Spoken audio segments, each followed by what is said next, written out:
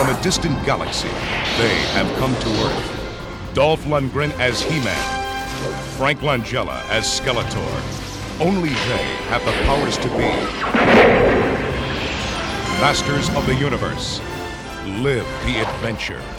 A world where anything seems possible, and nothing is what it seems. Everything I've done for you. This Organized Chaos podcast is brought to you by Gems Art Studio. This podcast is also brought to you by listeners like you. Thank you.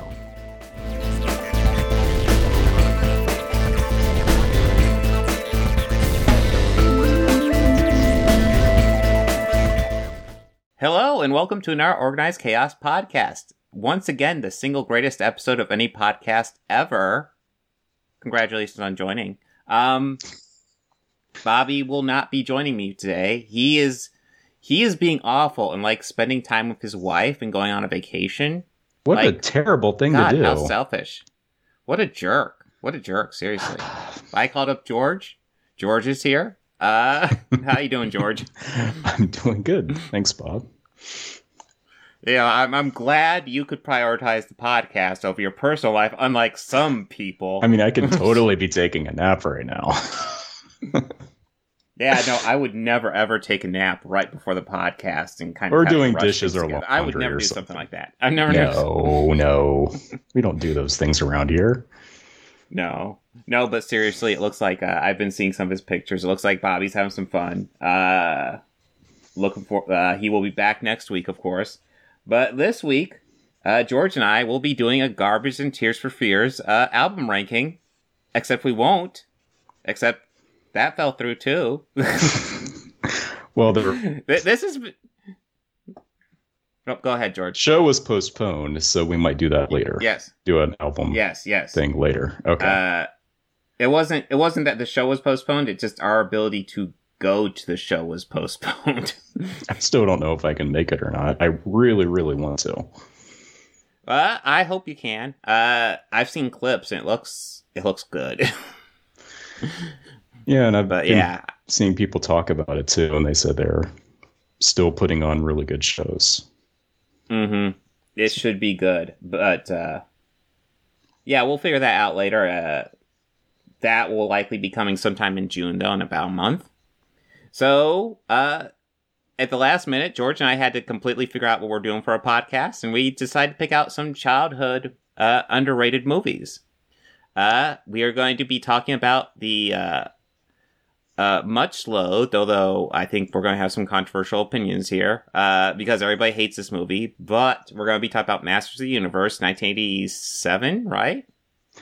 Yep. I almost thought that both of the movies that we're talking about came out in the same year, but that is not the case. They're 1 year apart. That's right, isn't...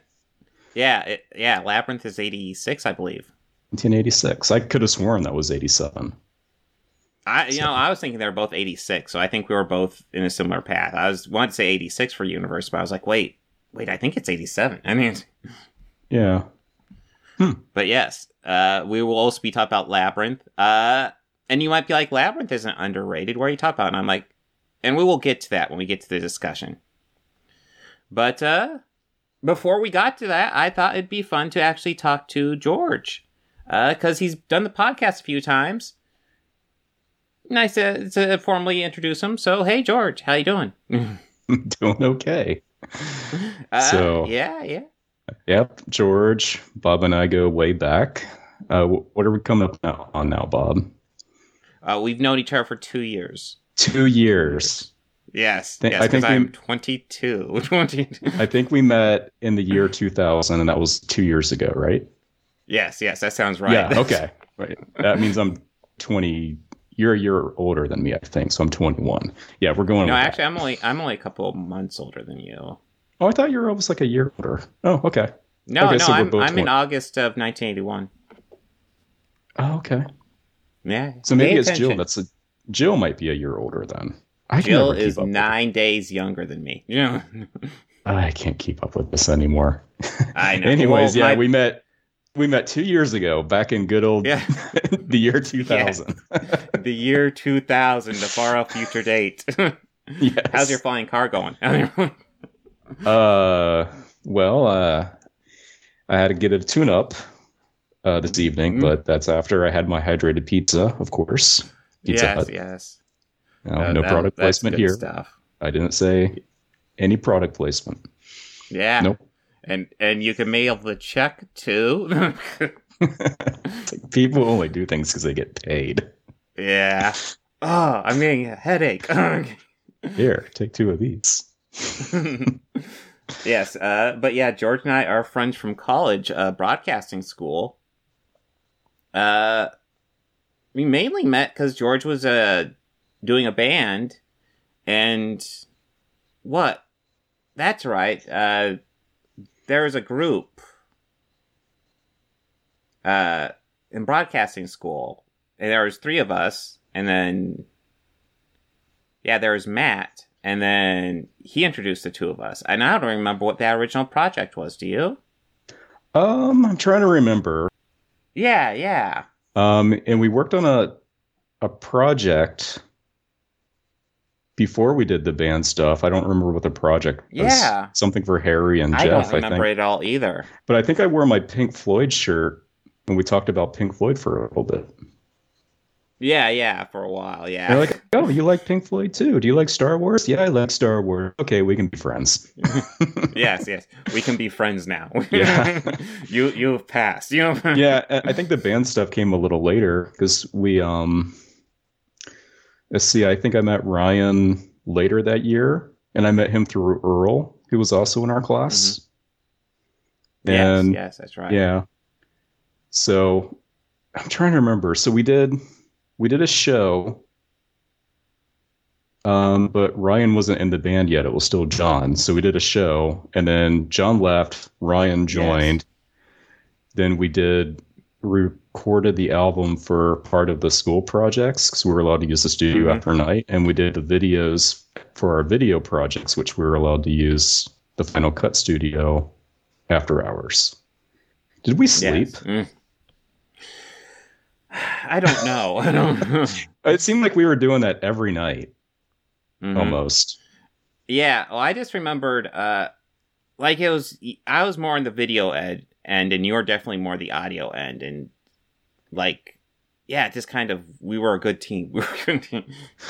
So, yeah, the videos were really cool. I remember we sampled tons of movies, and yes. I remember I can't remember all of it, but one of the funniest parts was we had a clip of the Never-Ending Story. We were using all the nothing shots of the landscapes and things like that. The rock biter kept popping up every time we were trying to do an edit. We're like, oh, how do we get the rock biter out of that shot? So, yeah. But yeah. That was good times. Yeah, in case you're wondering, the band was called Atom Structure, and they were it was a big band. It was a big band in 2001, 2002. Sure, yes, it's very popular. You heard it all over the radio. You may not remember it, but it was huge. we had a couple groupies, a couple of people that followed us around and were really into it. We had a show that we played at. We did all those videos, Bo, and I think we only ever used them for one show. Yeah, and we played. I was thinking, man, do you still have the videos and stuff like that? I do. Yeah, I have everything.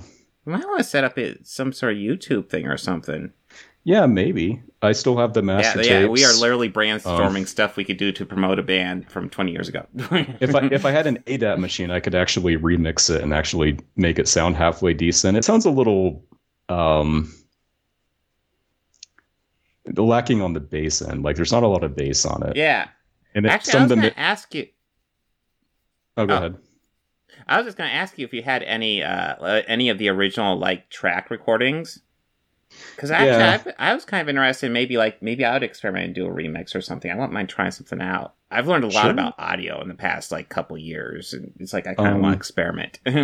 Yeah, if I could just find someone with an ADAT machine that is willing to bounce the tracks down to WAV files or something. Yeah. Because I think Ryan and I have talked about doing a revisit on a track or two. That could be cool. Yeah. I'd be down for that. Yeah. There's a few tracks on there I still really like. No, I don't feel the same way about all of the songs, but there's still a few on there that I really like. Yeah, I remember liking, like, especially, was it the fourth one? I think it was the fourth one you were working a lot on at that time. The fourth one? Was it? Like song number 4? No, the fourth. You did the fourth album. Oh, yeah, that's the one we did, was the fourth. I did 3 with John, and then we did the fourth one, and then we were going to work on the 5th one, but that fell through. Yeah, so I think real life sucks. Real life happens. Ryan and I did do a few tracks together. When I transferred to OU, he came over for a few sessions, and we did a few things, and then I started doing stuff with Melissa. And that's what I'm doing now. I'm kind of doing this. It's kind of like, it's more 80s sounding. It definitely has like a synth wave kind of new wave kind of one. So I've gotten good. Yeah, I haven't heard a whole lot of your stuff from Melissa. I wouldn't mind hearing it. So we have. I'm trying to think. We have a bunch of instrumentals done. We haven't gotten so far down vocals. We've done a little bit here and there, but it's really good. So we'll see. Well, I definitely won't mind listening to that. But yeah, maybe I'll share some clips with you. Yeah, I was even thinking if you want to hear them. Yeah, we could definitely set up like now I'm thinking just set up a YouTube thing and like get your stuff out there, because I'm not even sure how you get stuff out there anymore, and it's all the internet anymore. Seems like it's all indie, unless you're a pop star. Yeah. But happy to share. Trying to think of. So after college, I think you moved up here for a little bit. Yeah, I jumped around. Because you were in Athens. Yeah, I was in Athens that's right. You were in Athens. You were in Logan, and I was in Athens for a while. Yeah, and then and then I moved up to Pataskala, and then you were in. Were you in Pataskala too? I eventually moved up to Columbus. I moved up to Columbus, and then I moved to. I'm brain farting. Gahanna. Yeah. Gahanna. And then you. It's been a while. I can see the word. I can see. But and then Oxford, and then Oxford. Yep. And then you stayed up there. What's up with that? And then you. I went to Dublin for a while, and then I came back to Pataskala. Now I'm in Canal. Oh yeah, that's right. Yeah, you're not in Pataskala anymore. That's crazy. No. So yeah. No, it's been a journey. So. Yes, it has.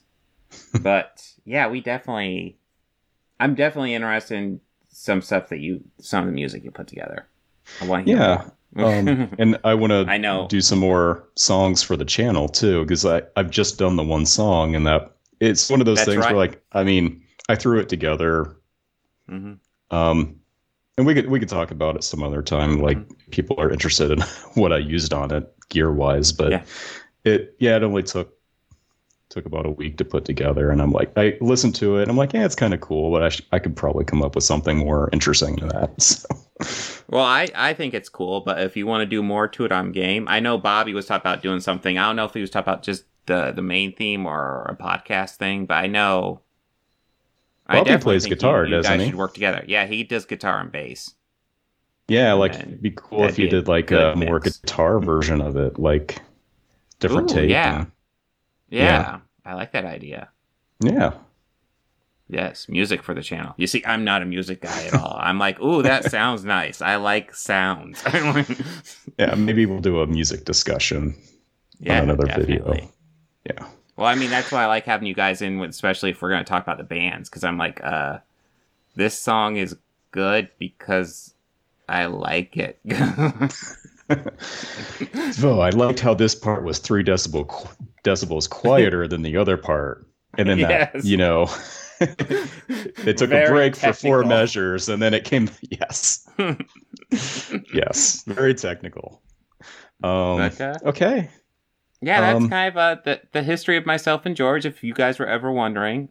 We've been friends. Realistically, we've been friends for 22 years now. Yeah, Jesus, I know. I just realized that. Jesus oh my Christ. god! Yeah. Oh my. But I'm hoping I that don't know how I'm still 22. I don't know. Yeah, it's like it's just frozen in time. Yeah. I hope like this could be one of many discussions for these type of movies, because I'm almost positive, like back in those days, Bob, that we've talked about these specific movies and we even watched them together a couple of times, I feel like. Oh, I'm certain. So, rolling straight into the movies, we're going to talk about, first off, Masters of the Universe. This is a much maligned movie in general. Like, everybody hates this movie. And I don't think I like it as much as you do, George. But I will say, like, especially upon this rewatch, this is fine. I enjoyed it. I think part of the reason why it's hated is because, like, if you want to call this is a bad adaptation of Masters of the Universe, I'll go ahead and say it. But as far as just movies, this is just like a cheesy sci-fi B movie, and it's very enjoyable for what it is. Yeah, if you're able to if you can separate it, it's one of those films where people, I think, are more disappointed about what it could have been. Yeah. So if the show had never existed, the toy line had never existed, if this is what we knew of Masters of the Universe, would have been better received, maybe. Potentially. I think, like, especially, like, it wouldn't even surprise me if this was a rewritten from some other script, because it strikes me, you take the He-Man, Dolph Lundgren, you take him, you dress him up just like Matt Arms, and this could be like just an entertaining, just sci-fi adventure. Guys jumping around in space, take the names from it. So just kind of a brief history. I'm not a fan of this series at all. I'm just kidding. So yeah, it was the toy line first, Mattel. I think it started to come out in '82. This would have been probably the height of the sword and sorcery genre that was becoming popular in the late '70s. But I think '82 was the first Conan movie. Does that sound right, Bob? That sounds right. Yeah, so there were a lot of things happening for that genre, and it was very popular. So that toy line came out, mixing like that with sci-fi elements, because Star Wars was big around that time too. So yeah, there were the toys, and then the toys came with little mini comics because they didn't have any other material other than that kids could have adventures for. So they wrote the little mini comics that came with the figures, and then the Filmation show came a little later. So yeah, the movie came out, and of course there wasn't really CGI or any way to do some of the characters as seen in the show. So there's no Orko, there was no Battle Cat. I think He-Man, the Prince Adam transforming into He-Man, I think, was added for the Filmation show, the cartoon. So, but a lot of people complain that, it was like He-Man never Adam. He was just always He-Man. Yeah. So I think there was a lot of flack for this because a lot of people were comparing it to TV show. But honestly, like, I didn't see this in theaters. Did you see this in theaters? Yes, actually. Okay, cool. I barely remember it because I was pretty young then. But yes, I remember going to I think we did a drive-in theater to watch it. Oh, it cool. Seems familiar. Yeah, that would be fun to see the drive-in. Yeah. So my grandfather taped it off of Showtime when it first aired on TV. So, I mean, by that time, the show was already out of syndication. Like it wasn't running past this point. So, like, I kind of vaguely remember the show when I was little, but I think I remember the toys more. Yeah, I definitely remember the toys more. I had lots of those toys. Oh, yeah. Yeah. I've been kind of collecting them here and there.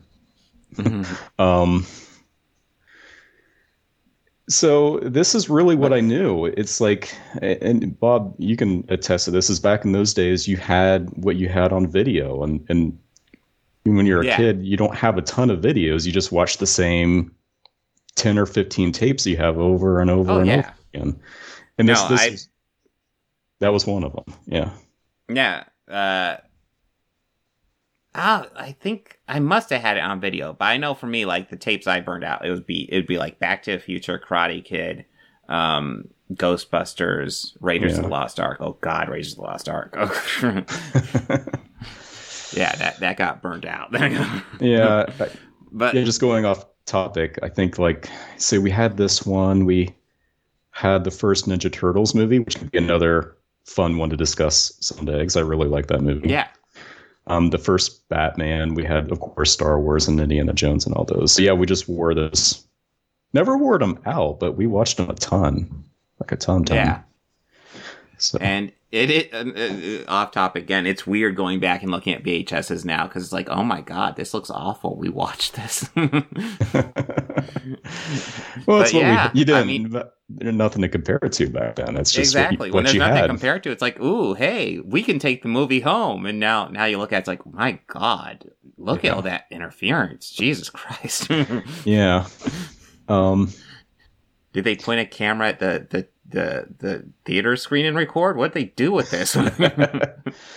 So, but yeah, yeah, like I was already saying, I did enjoy this movie. It's not perfect, but I like, in fact, I'll go ahead and tell you my biggest gripe about this movie.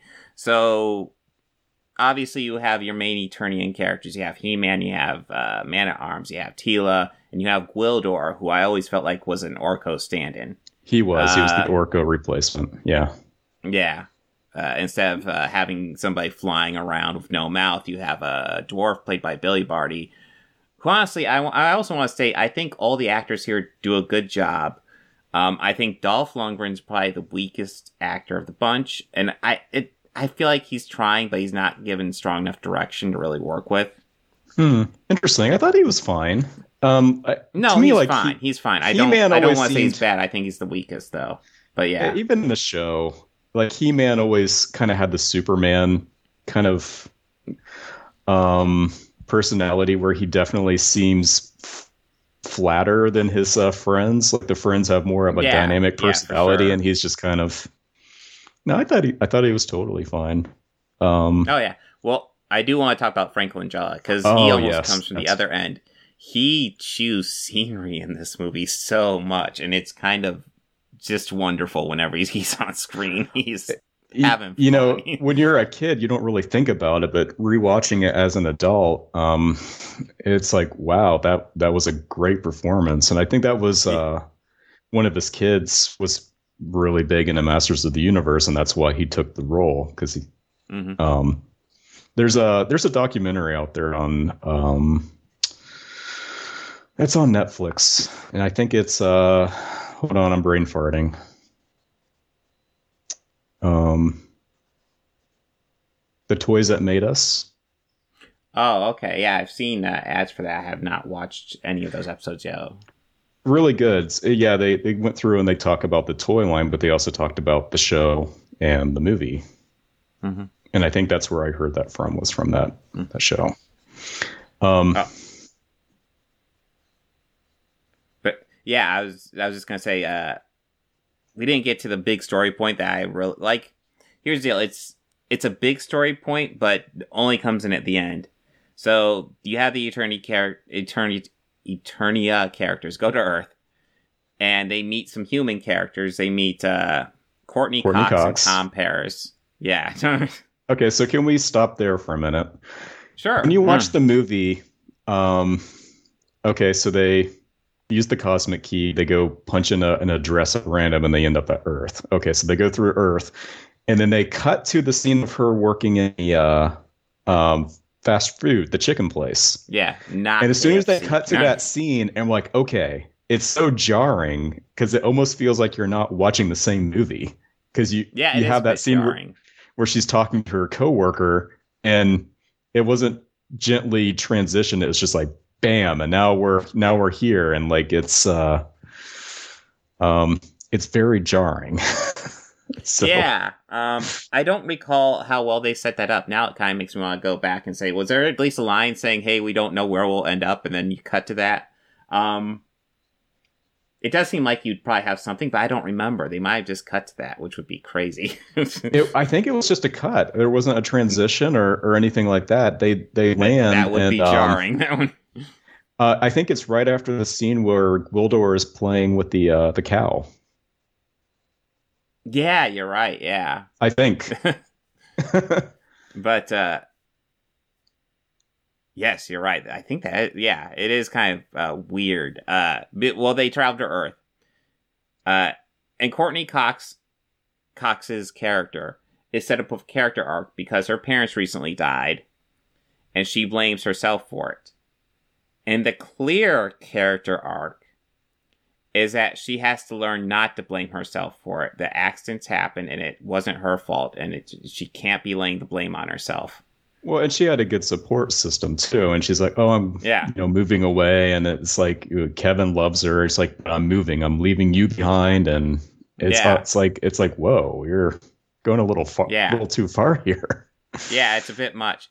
Now that the clear arc is her to learn and move and figure out her life after this. But what the movie ends up going with is a thing where she goes back in time and actually does prevent her parents' death, which is, it doesn't sit right with me at all. Yeah, spoilers. Yeah, so at the very end, of the movie, they go back to Earth, Kevin and Julie, and Gwildor offers to send them back to any in history, and they're like, "No, we just want to go home." They go through the portal, and then she turns around. She's like, no, send us back. And Gwildor sends them back to the time before the parents' death. Yeah. Yeah. It really strikes me as a wasted arc there. Of course, they didn't really set up throughout the movie, which a lot of this movie feels a bit haphazard, which is why I'm kind of shocked that it turns out as entertaining as it does. Yeah, no, it's very entertaining. Yeah. Oh, another actor... The actor who plays all the same roles, I don't know his name, but I think he played Ludwig here. But it's the same. It's the guy from Top Gun, Back to the Future. He always plays that role. Lubick. And I need to look that up real quick because I can never remember his name either. He's if you've watched like 80s movies, you know who this guy is. Yes, James Tolkien. Yes, that's him. Yeah. You're a slacker, McFly. He was never, ever typecasted. No. But, he's typecast here, but he's great here, too. So he's... Yeah, no, definitely. Courtney Cox and Tom Paris do a good job. I like Man-at-Arms. I like Tila. Billy Barty does a good job. I like the acting here is fairly good. And fun fact... I know Courtney Cox went on to do Friends. I never got into Friends, but I read it in the trivia section here. So the sorceress is played by Christina Pickles, who also plays in Friends as her mom. Oh God, I did not know that. I did not know that either. I learned that today, which is kind of a cool thing. Also a shout out to Meg Foster, who played a really good Evelyn. Meg Foster is one of those actresses from the 80s that I don't think gets talked about enough because she's always great. She almost always plays a bad guy, but she's always great. And it's her eyes too. Like you've seen They Live, right? Oh yeah. Yeah, it's just her eyes. They're like that's her natural eye color. They're just like piercing like eyes, yeah. But no, yeah, like I like all the actors did a really good job. I also really like the costuming in this. The only costume that I felt was maybe a little lacking was Tila's. Yeah, I was about ready to say, I think Tila and Man at Arms, it's Man fine, at Arms but... was on point. They didn't really change up his costume too much, but Tila had more of an elaborate costume, especially with the snake armor and things like that. Mm-hmm. But here it's just, your typical sci-fi onesie. Well, yeah, and then I feel like the He-Man costume kind of feels like almost like leftovers from the other movies, and there's not that much because it's He-Man. He does have the harness thing going on. Mm-hmm. Yes. Yes. But I do which has want also to mention, been like, criticized. We'll talk about that during another video. There are costumes, like, there's all these alien minions of Skeletor. Like, obviously you get Beastman, who might be my least favorite of those alien looks. Although Blade is just a dude. But there's like two other aliens that look really good. Really. Yeah. The Beastman is an original villain, which they did a good job with. The other three, was it three or other two? No, there's Sarad. I think there are three, but Skeletor kills one of them when they fail. Right. Yeah. So the other three were new to the movie, but they did issue toys, and they appeared later in other Masters of the Universe cartoons. Mm-hmm. But yeah, the movie was their first appearance. Mm-hmm. But they were good characters. Again, they were better or more affordable characters than, say, like Triclops or Trapjaw or something that would have been more expensive to adapt from the show. So I guess that's why another reason people dislike the show was, dislike the movie, because there's not a lot of secondary characters that we're able to translate to this. The budget of the movie does show in a couple ways. Like Eternia you get one exterior shot of Castle Grayskull, and it is the most obvious painting you've ever seen in your life. Oh yeah, outside of Eternia is all desert. It's all California desert. And I feel like that was a bit of a Star Wars influence. And is it fair to say that this has a more of a Star Wars influence than like Sword and Sorcery for this movie? I don't know. Every sci-fi movie in the 80s owes something to Star Wars without a doubt. I felt like even the music was the music's really good, by the way. But it does feel very like they were going with a John Williams type style. Mm-hmm. Well, speaking of that, I just remember when I put this on recently, because I've seen it a lot when I was younger, but it's probably been at least a good 10 years since I popped this on and watched it. The opening credits really seem like a cheap Superman. Agreed. I've always thought it was Superman. Yeah, it was Superman inspired, but budget Superman. Yeah. With the 3D. Yeah, words they're that really kind of fly in and out of the screen. They're not quite sure how to get it, so blah. Yeah, totally. Yeah, and then you see Eternia is just kind of this barren wasteland, which is boring. They do have a little set up for Gwildor's cave, which isn't bad. I love the little joke where he has all these high tech locks, and then he does that little dinky chain thing. I thought that was funny. Oh yeah, that was clever. But yeah. I guess we should go over the story briefly. Gwildor's... the beginning of the movie is Skeletor essentially taking over Castle Grayskull and winning. And you find out he's done this because he stole Gwildor's invention, which is a cosmic key, which will take you anywhere. And apparently there's two, because Skeletor has one and Gwildor has one. And they end up essentially using the cosmic key to try to go to Castle Grayskull and free the Empress and do all the good stuff. Or Empress, or is it Sorceress? It's Sorceress. Sorceress. Yes. But then that fails, so they use the cosmic key and just get out of there, and they end up going to Earth, of course, because budget. Yep. And yeah, and essentially the rest of the movie takes place on Earth with Skeletor sending his minions there. I guess not the rest, but pretty much all of Act 2 is going to be on Earth. And yeah, it's just kind of a fun sci-fi movie. I don't have much to say other than it's fun. Oh yeah, I want to bring up, of course it's 80s, so the way the Cosmic Key works is through synthesizer music, which is pretty much said explicitly through the movie. And it does make cool sounds. Like, I've always thought the Cosmic Key was a very cool looking and sounding device. Is it? Yes, you know, the sound effects they use for it, like you have Tom Paris playing on the Cosmic Key because he thinks it's like a cool synthesizer. You know what? And the sounds he's making, yeah, is a cool synthesizer. And I never noticed it, but it has those kind of like sharp looking fork looking things on it. They're tuning forks.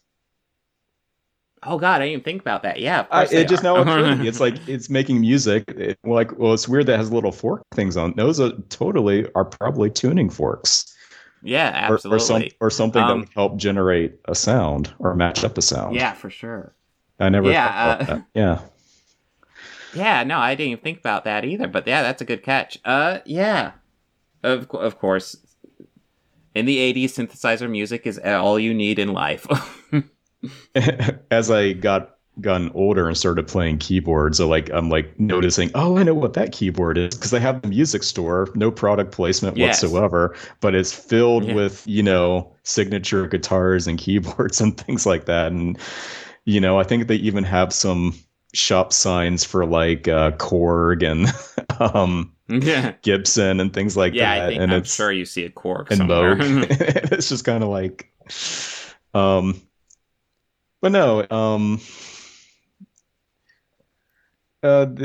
Also, I really liked the Castle Grayskull interior designs. Yeah, there's that one huge. I think there's only one huge set they use, and they use the crap out of it, which obviously they would. That being said, it's not a bad set. Yeah, when they actually built sets for this, it was decent. They only really have two I can think of, unless the Earth stuff. The Earth stuff's probably like on location, modified mostly. Yeah, I could maybe some of the scenes in the gym where they're doing the firework and stuff was probably a set or a soundstage. The gym and the music shop might have been a stage of some sort. Or it might have been like it might have just been like an empty warehouse they're able to get a hold of or something. Right. Because they do some damage to those sets.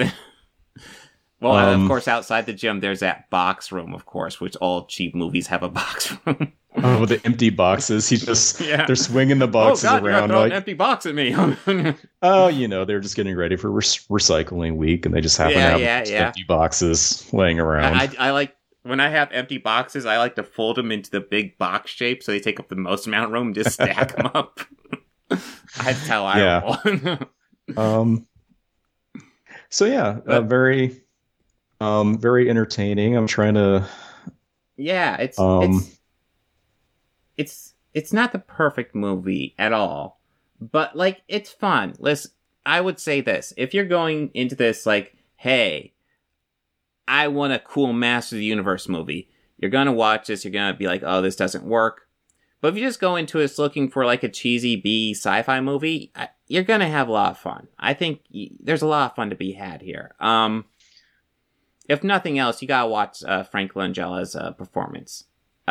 He is chewing scenery as Skeletor, and it's delightful. I think he came up with some of his own dialogue too for that. Oh, it wouldn't surprise. It wouldn't surprise me if he was just saying stuff and they're like, yeah, do it. Yeah, because I mean, like, you look back on the show, and the Skeletor on the show is very much kind of like almost like the Joker. He's very like, the cheesy high pitched voice and making puns and just comic book. But here, like, is it Langella? Frank Langella? How do you pronounce his last name? It's more of like, he's more of like he has like a human element to him, and yet some of the conversations. A couple things really struck me from his performances. The line where he said, like, tell me about loneliness, He-Man. Is the loneliness of good equal to the loneliness of evil? And I'm like, that's pretty, like, you wouldn't expect to see that in a kid's show, that kind of dialogue. Yeah. Yeah, for sure. So they're trying to make it seem like they're equals. They're not like, it's not you're a bad guy. It's like, well, we both are kind of like the same person or the same type of person, but we just are on different sides of the fence, kind of. Yeah, potentially. I'm not sure how much that worked for me, but I don't know. I just love his over the top stuff. But you are right. It's actually, then you brought it up, and now I'm like, yeah, he's actually more over the top in the cartoon. Yeah. Like, no matter how much he chews the scenery here, I don't think he can reach that cartoon Skeletor who was just like intense. Well, another thing with Frank's performance, that like always, like, he had a lot of nonverbal performances too that were very different. Like when they're whipping He-Man with the electric whip, like he's just kind of sitting in the chair and he's hiding behind his staff watching. And, he's like, every time the whip cracks, you can see him like shake. And eventually he says, he's like, no, that's enough. You need to stop. Stop. So it's like he has these human elements to him where like the cartoon Skeletor, is just over the top and, you know. So, yeah. Oh, for sure. So props. I don't... Like, it's been a while since I watched the cartoon, but one thing I remember is that Skeletor is just a bit intense. Yeah. And not like scary intense, just, oh my God. Oh my God. Yeah. Just stop. Great performance there, for sure. Yeah. Absolutely check this movie out. If you're just looking for a fun, cheesy, low-budget sci-fi movie, this is gonna be right up your alley. I've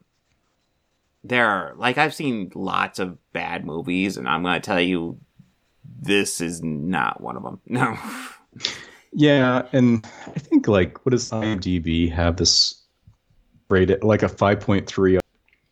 I think that's a little... Oh, that's a good question. 5.3 does seem pretty low. I would give this... Honestly, I would give one this surprised movie... me. Oh, go ahead.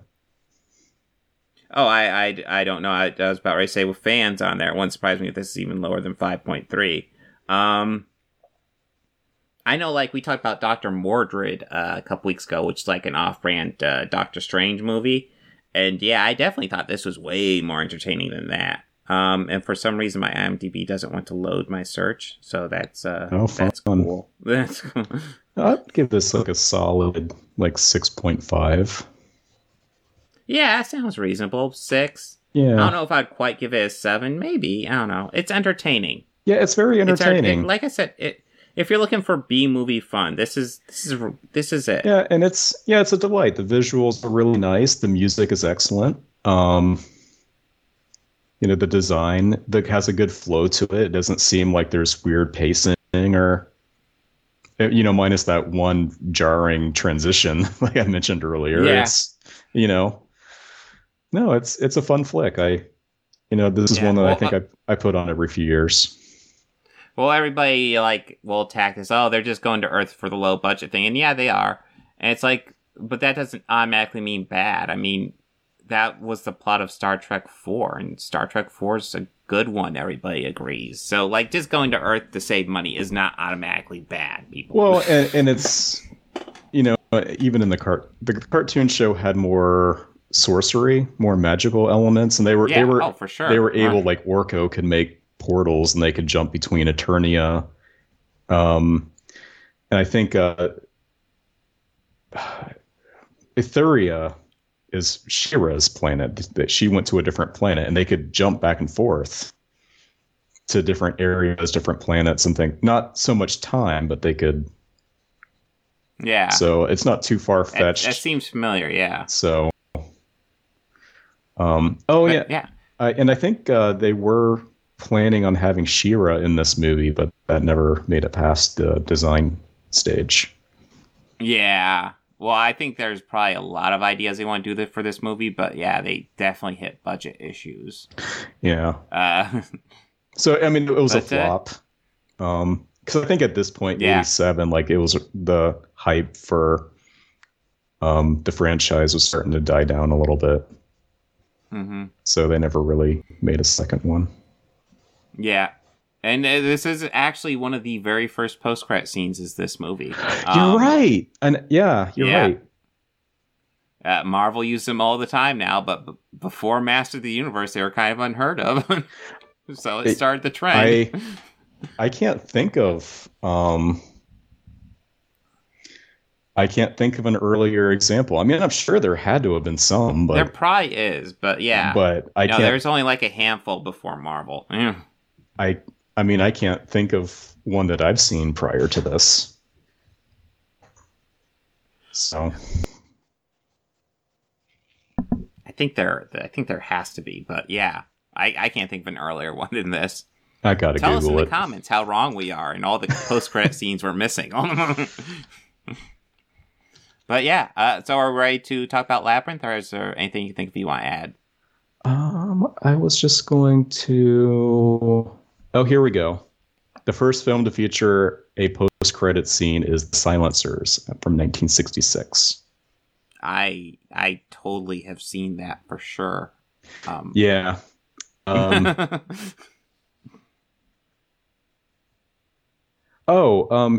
one was Young Sherlock Holmes from 85. You showed that to me in college. I'm pretty sure I saw that with you.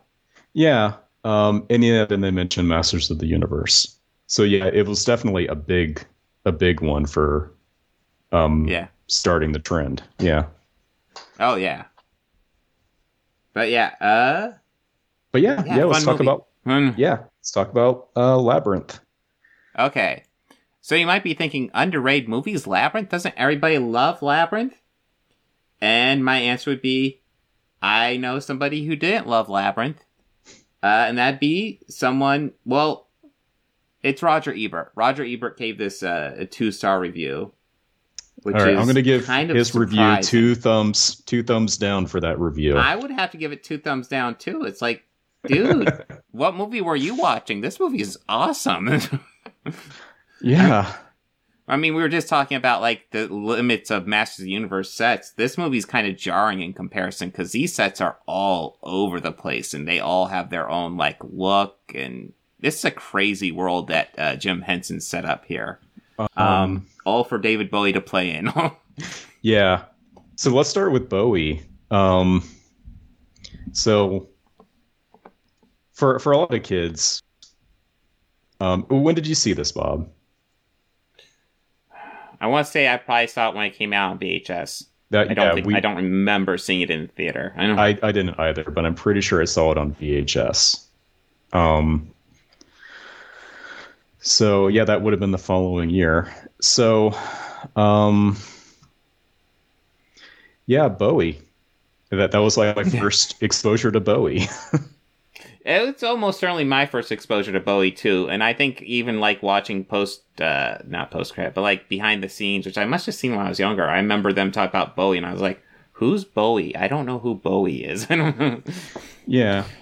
But, for us when we were kids, when this came out, we were probably like 6 or so watching it. It's like, we weren't familiar with Bowie prior to this. So us, we were just watching, the movie as it was, there wasn't any like expectations like, wonder if Bowie's songs are going to be any good, or why is Bowie now acting?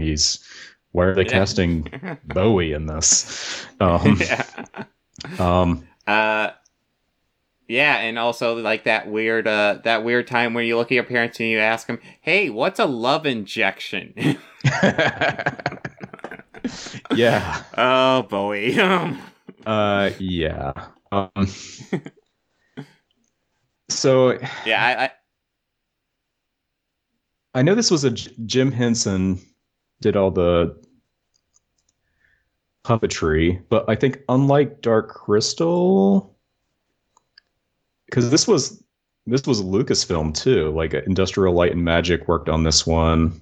I think Lucas had an executive. Yeah, credit? I'm actually looking at the poster right now. Yeah, it's executive producer George Lucas, directed by Jim Henson. Yeah, those are the only credits on there besides Bowie and Conley. Yeah, and I think it was. I guess George... Conley. Go ahead.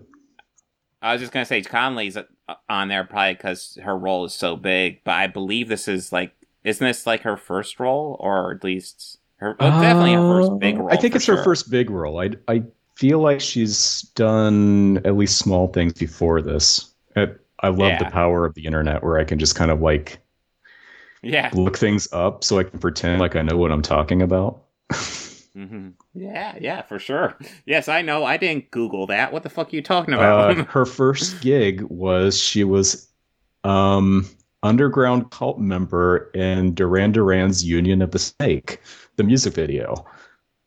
Holy shit, I've seen that. I don't remember her in that. That's had to be a blink and you miss it role. Yeah. Fun fact, Duran Duran has awesome music videos. Oh, yeah. Yeah, Duran Duran is awesome, and I have no shame in saying that. I legitimately do really like them. Oh, no, I'm all for Duran Duran here. Yeah.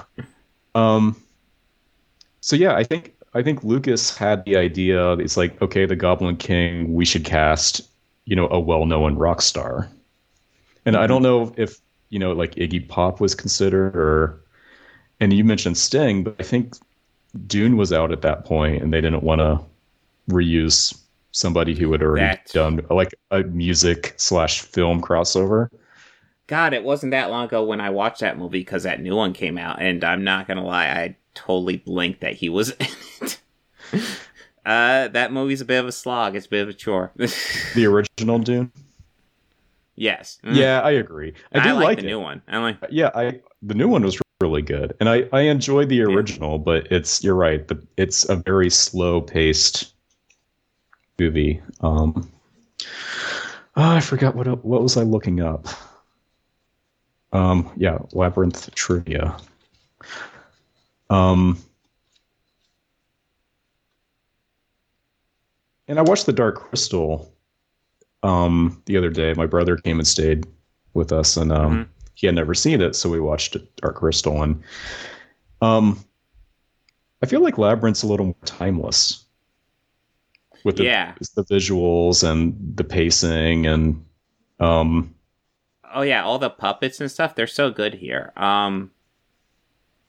The fact when you see David Bowie playing with that ball thing where he's waving his hands, and you actually have a guy standing behind him to do that, to make that look convincing. Yeah, so you have seen So you have seen that documentary at least. Oh yeah. And the guy talks about how much harder it is to do it behind David Bowie's back. Yeah. It looks great though. No, it does. It really does. It looks like David Bowie's actually playing with his balls. Wait a minute. Oh, yeah. Wait.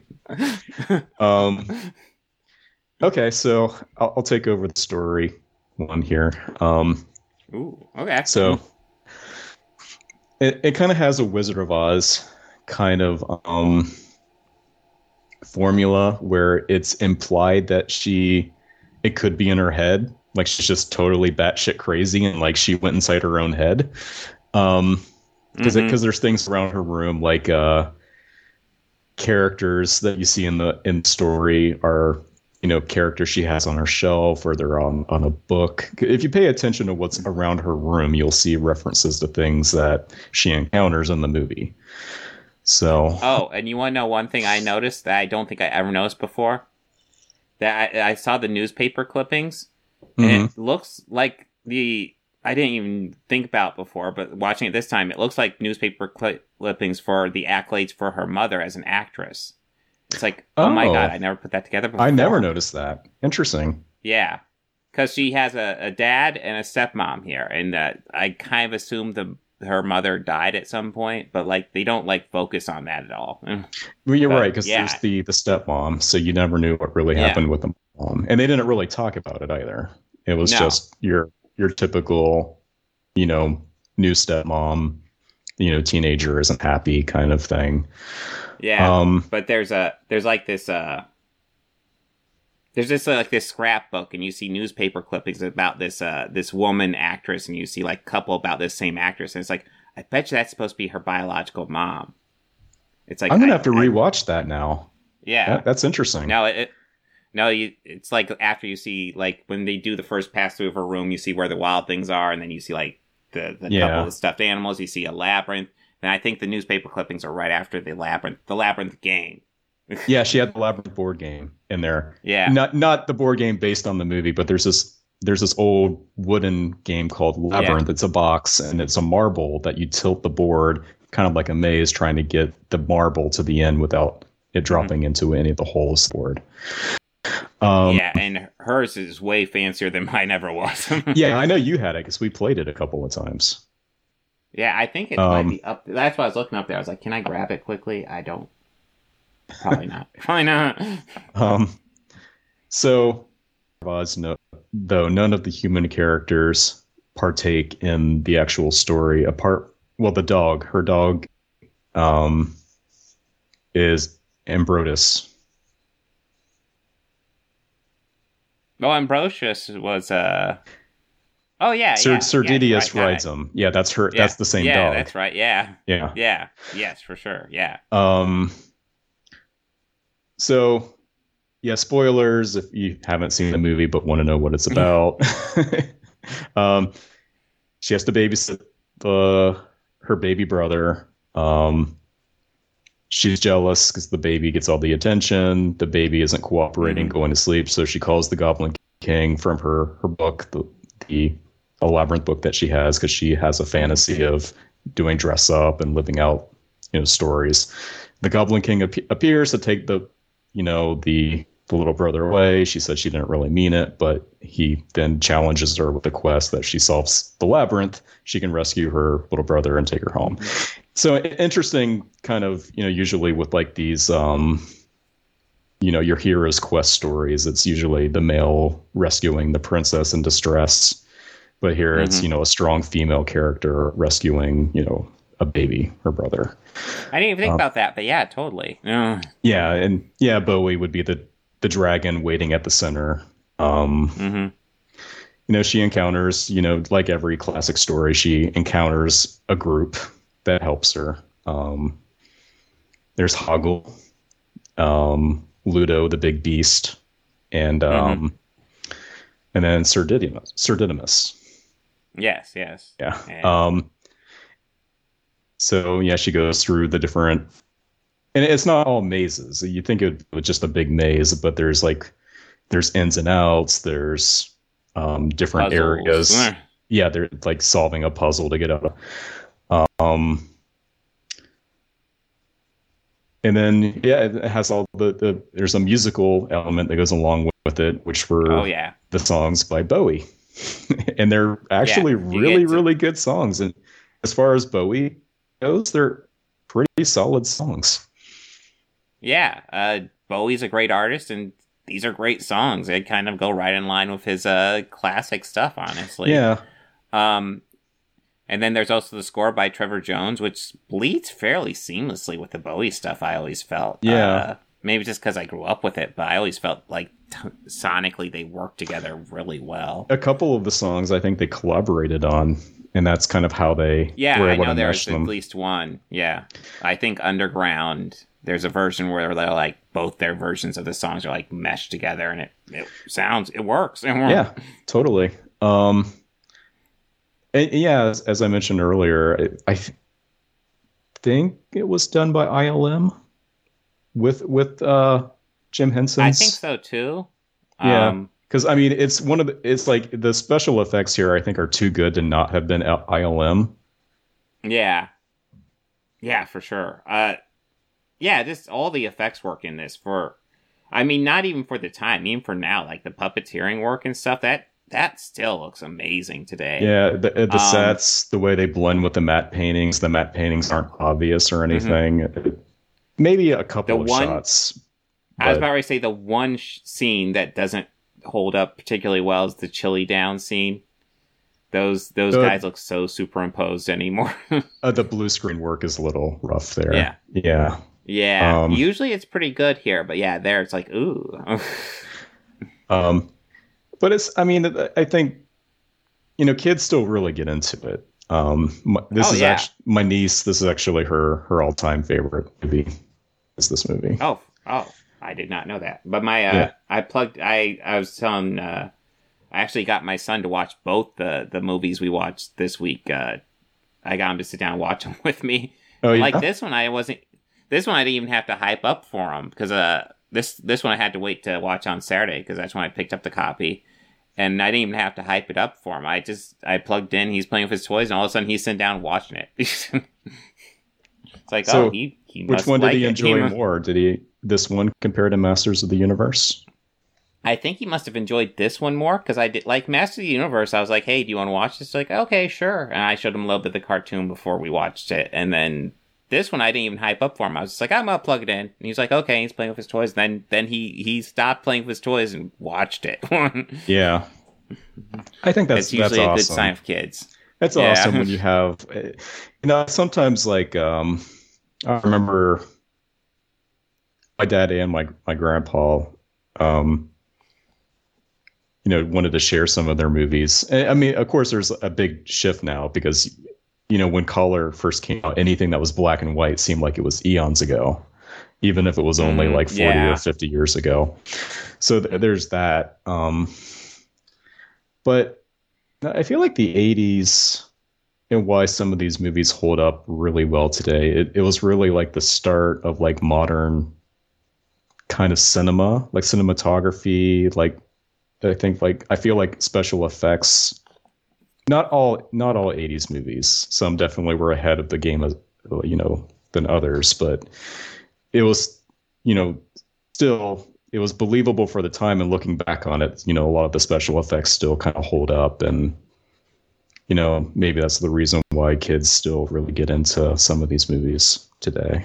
Yeah, for sure. So. Yeah, well, I think I miss Muppets. I would like to see more Muppets and stuff. I think the last time we seriously... Well, I guess there was that Dark Crystal series, which I actually wanted to watch, but my eldest didn't get as much into it, and I wanted to watch it with them. Yeah, it's good.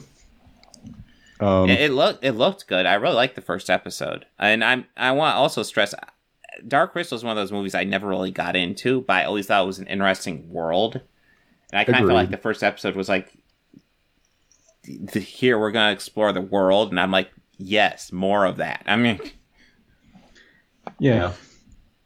Now I brought up Roger Ebert earlier, and I do want to stress Roger Ebert's one of those guys. Like, I think everybody does any sort of film critique, like on the internet at all, you owe something to Roger Ebert. I just want to state that straight up. Like, Roger Ebert and Gene Siskel kind of made the idea of, like, doing, like, video forms of reviews. They made that a thing. And I generally, I generally agree with most of his reviews. But this is one that I don't so much agree with. But most of the other ones that I've read of his from movies that I liked, I pretty much agree with them. Or movies that I dislike. I usually agree with him. Not always, but I usually agree with him. But yeah, he talks about on here how, like, the effects are impressive, but he didn't like how essentially it all ended up being, like, kind of a dream. Which, spoiler, it kind of is. It's like Wizard of Oz, it's up to you to decide if well, I mean, they do at the very end, the characters appear to her at the end of the movie. Yeah. And then Bowie's kind of watching from a distance and then flies away. Yeah. Yeah. So is it a dream? Yeah. Is it not? Yeah. Does it matter? This is definitely a type of story where it's like the journey is way more important than the destination, because the journey is just fun in this movie. But also it's a lot about, like, Sarah learning.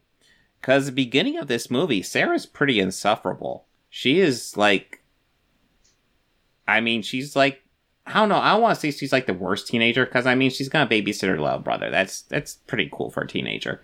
But, like, she is, like, really, like, freaking out over it, and it's like, oh my god, relax, you're gonna be okay. Well, yeah. But like, it's kind of her learning, what's important in life, and it's a nice story, honestly. So I like he has that complaint, and I don't really think that holds water.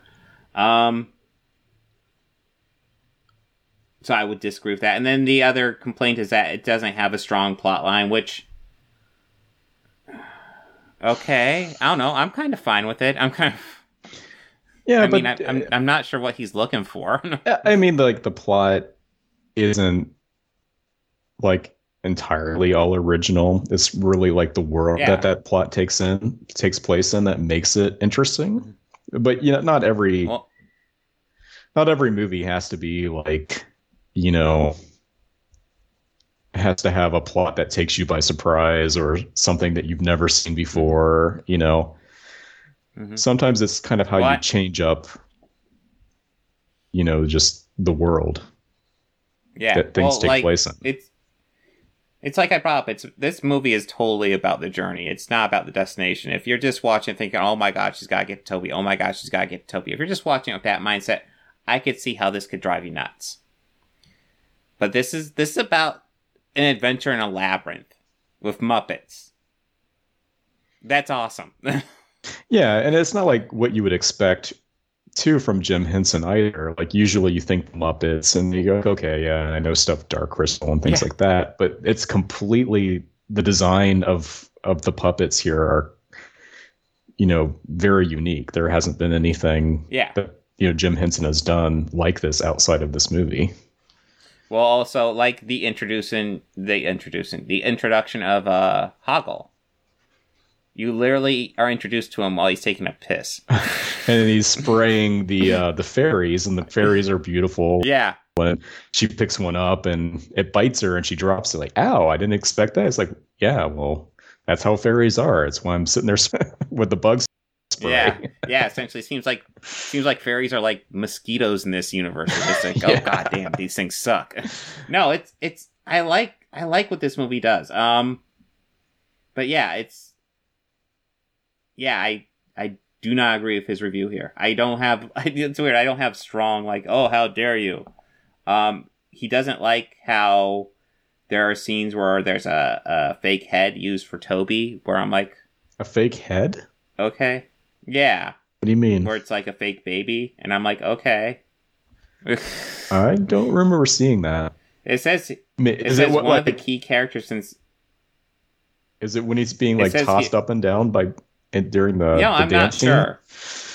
Huh. One of the key characters in this film is Toby, played by Toby Frond. Frond is a midget who has been given a Muppet head to wear, and although the head is a good special effect construction, I kept wanting to see real eyes, real expression, and effects didn't add up.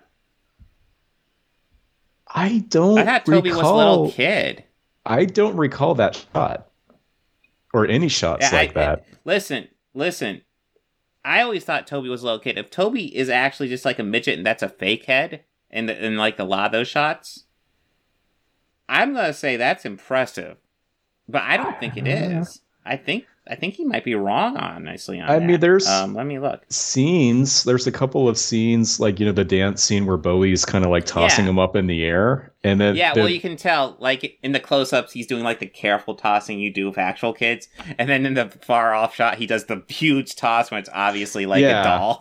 and trying to think later in the movie, when they're in the room with all the stairs going all directions, I felt like no, but he didn't really move a lot in that scene. Toby Frond was 2 when this was filmed. Yeah, he was. I think Ebert's not wrong. quite, I mean, not quite a toddler. Yeah, he might have been 2 or 3. So, like, I think Ebert's wrong. I think he's just a little kid. I mean, this is another one of those movies that we had on VHS at home and watched it over and over and over again. It's one of those, like,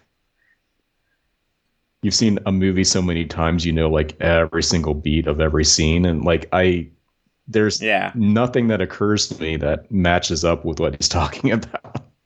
I can't. Yeah. I can't think Like of a that. fake I can't head? think of that shot. I think that's just Yeah. a regular head. And yeah, I'm pretty sure it is. So, like, he's younger than we are. Yeah. So, yeah, I think that's just a little kid. I don't think that's a midget with a fake head.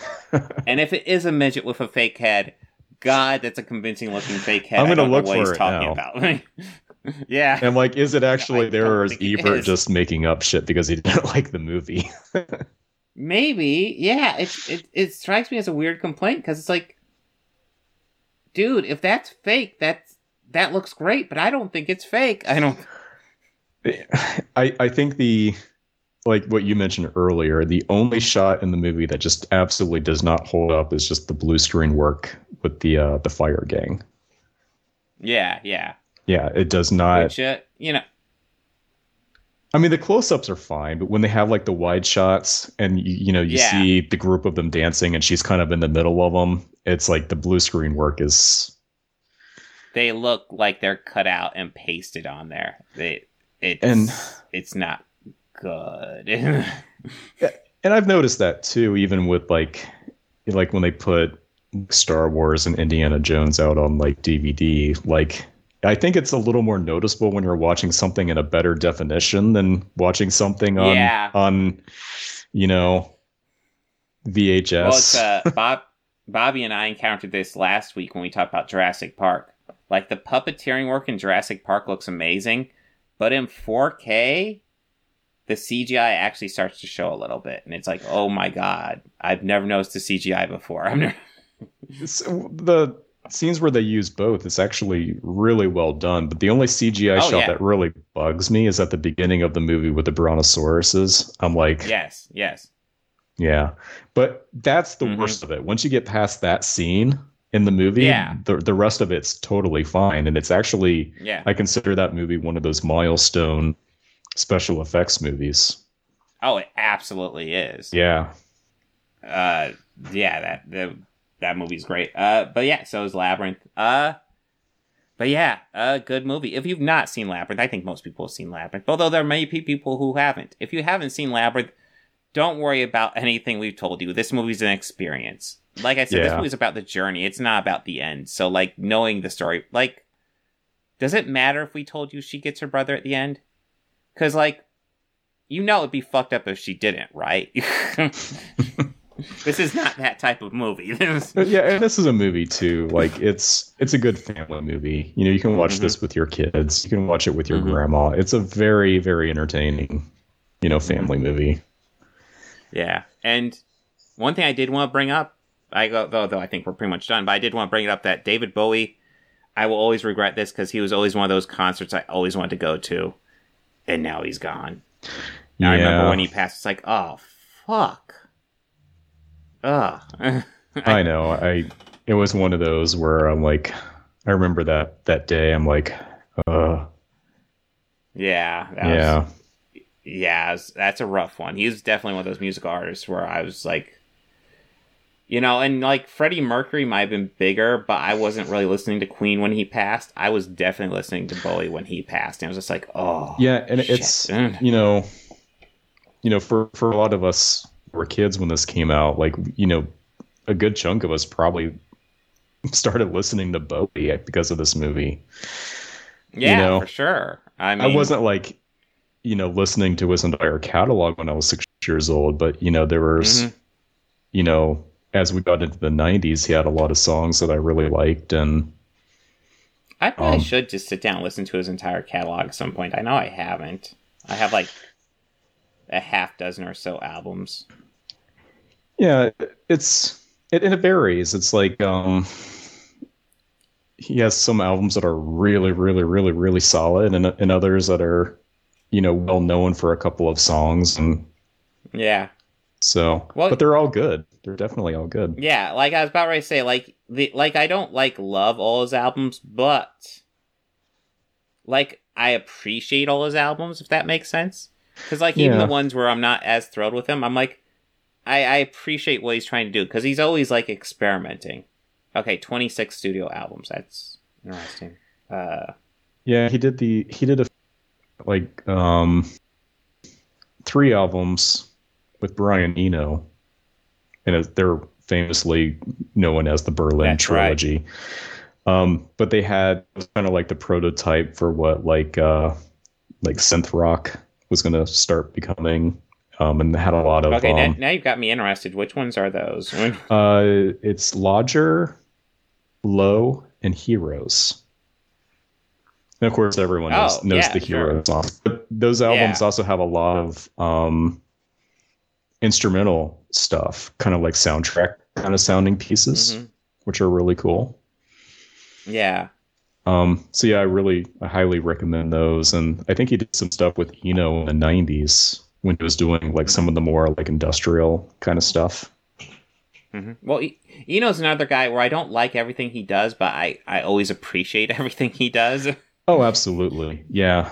Like I wasn't like Brian Eno was what made like the first couple Roxy Music albums kind of like ass. Yeah.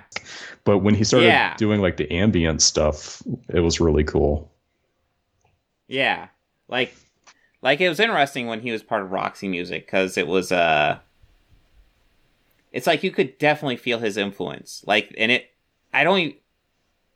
was like, I don't even want to say it was part of Roxy Music. It felt like you had the normal Roxy Music sound, which I guess back then that would have been the normal Roxy Music sound, but listening to it from my perspective, you had that normal Roxy Music sound, plus some funky electronic stuff kind of added in. And it was cool. It was cool. Yeah, then he broke away, did producing. I think he did the first Devo album with, I think. He did. I don't know, but it's totally possible. Yeah, no, I think that's right. I think when he was done producing Bowie, he did that first Devo record. Mm-hmm. Well, I guess relating this back to earlier podcasts we've done together, it was in Phil Collins' book where he talks about how when they were recording the Lamb Lies Down on Broadway, like they were downstairs from where Brian Eno was working on his, I want to say his Green Valley album or whatever, and they all ended up going to visit him because they're all huge fans of, or Peter, Mike, and Tony were all huge fans of him. And then Phil ended up recording drums for that album for him. Oh, I'm trying to remember which one it was. Huh? I didn't know that. Yeah. I haven't heard a ton of Brian Eno's solo stuff. I know like the music for airports kind of albums. Like there's a whole ambient series that he did. That's really good. Yes. Another Green World. God, where did I get Valley from? Okay. Oh, okay. But yeah. Yes, I've heard that one. Okay. Yes. I don't know where I got Valley from. Maybe Green Valley. I don't know. So yeah. Anyways, yeah. Brian Eno did several Bowie albums. Bowie. Yes, he did. But yeah, kind of a loose sidetrack. But like Bowie's a great musical artist too. If you're looking for, like, if you haven't listened to David Bowie, which you're under an impressive rock. But yeah, check him out.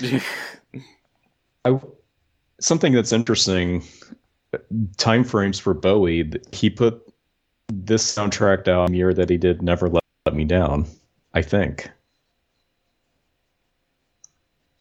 I just had that open too. And it's almost like Never Let Me Down is one that's not like super well received with fans. Well, I do think it's interesting because like he has albums that aren't like really super well received with fans, but even usually those are ones I enjoy or like, again, I appreciate. Like looking back on it, it's like still good. Yeah, I was 87, so I was probably around the same time. Yeah, but yeah, the songs on Labyrinth I feel are stronger songs than what made it onto Never Let Me Down. But not that it's bad. Yeah, just an observation. Yeah.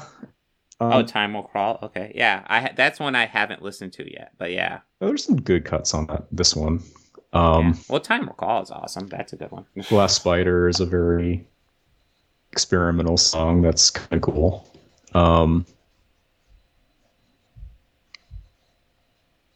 Beat of Your Drum, Time Will Crawl are all solid songs. Mm-hmm. But yeah, I guess anything to add to Labyrinth or Bowie before we wrap up? Just one final thing for Labyrinth. David Bowie calls Hoggle. He can't remember Hoggle's name throughout the movie, and one of the names that he calls Hoggle is Hogwart. Yes. And that this could be a separate video. But there's another movie called Troll. Did I ever watch that one with you, Bob? There's Troll 1 and Troll 2. That's the one with Harry Potter and Harry Potter 2, right? Yeah. I know I've seen Troll 2. So I almost wondered if, J.K. Rowling pulled some of her like names and things from various, movies that she liked. Maybe. Yeah. She who must not be named. Yeah, she was. Did I name her out loud? Oh, God. She's evil. Such a shame, too. I couldn't believe that. It's like, what? Why you gotta be that way? So, no, that's really all I have to say about Labyrinth. Yeah, Labyrinth is fun. But yes. So, next week, Bobby will be coming back after his vacation with his family. That's unacceptable. Priorities. What's up with that? God. Yeah, what's up with that? But anyways, he'll be back. We'll be talking about Top Gun 2, Jurassic World, and Star Trek 5. Star Trek 5. And then George, you'll be coming. Yes. Did you We're going through the Star Treks whenever we have an open spot. Gotcha. Okay. And we're at 5. And then George will be coming back at some point, do a Garbage and Tears for Fears album ranking. Probably next month. We'll have to figure out the dates for that. I still need to brush up on my Garbage because I only know the first 2 albums. So I need to get on that. Yeah, the first 2 are good. Yeah, it's worth diving into though, because their discography is interesting. You kind of see how the band develops as they go.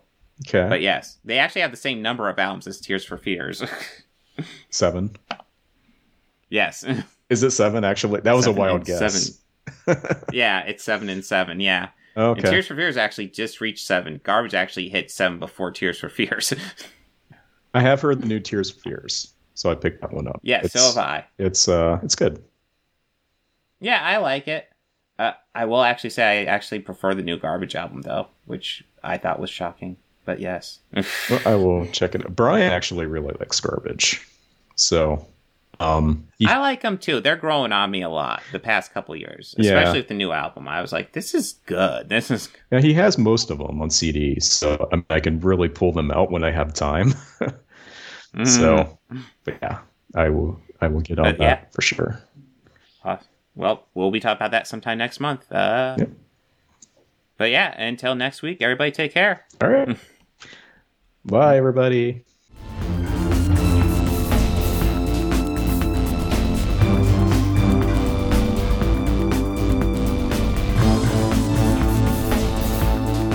I want to go ahead and add some audio credits at the end here.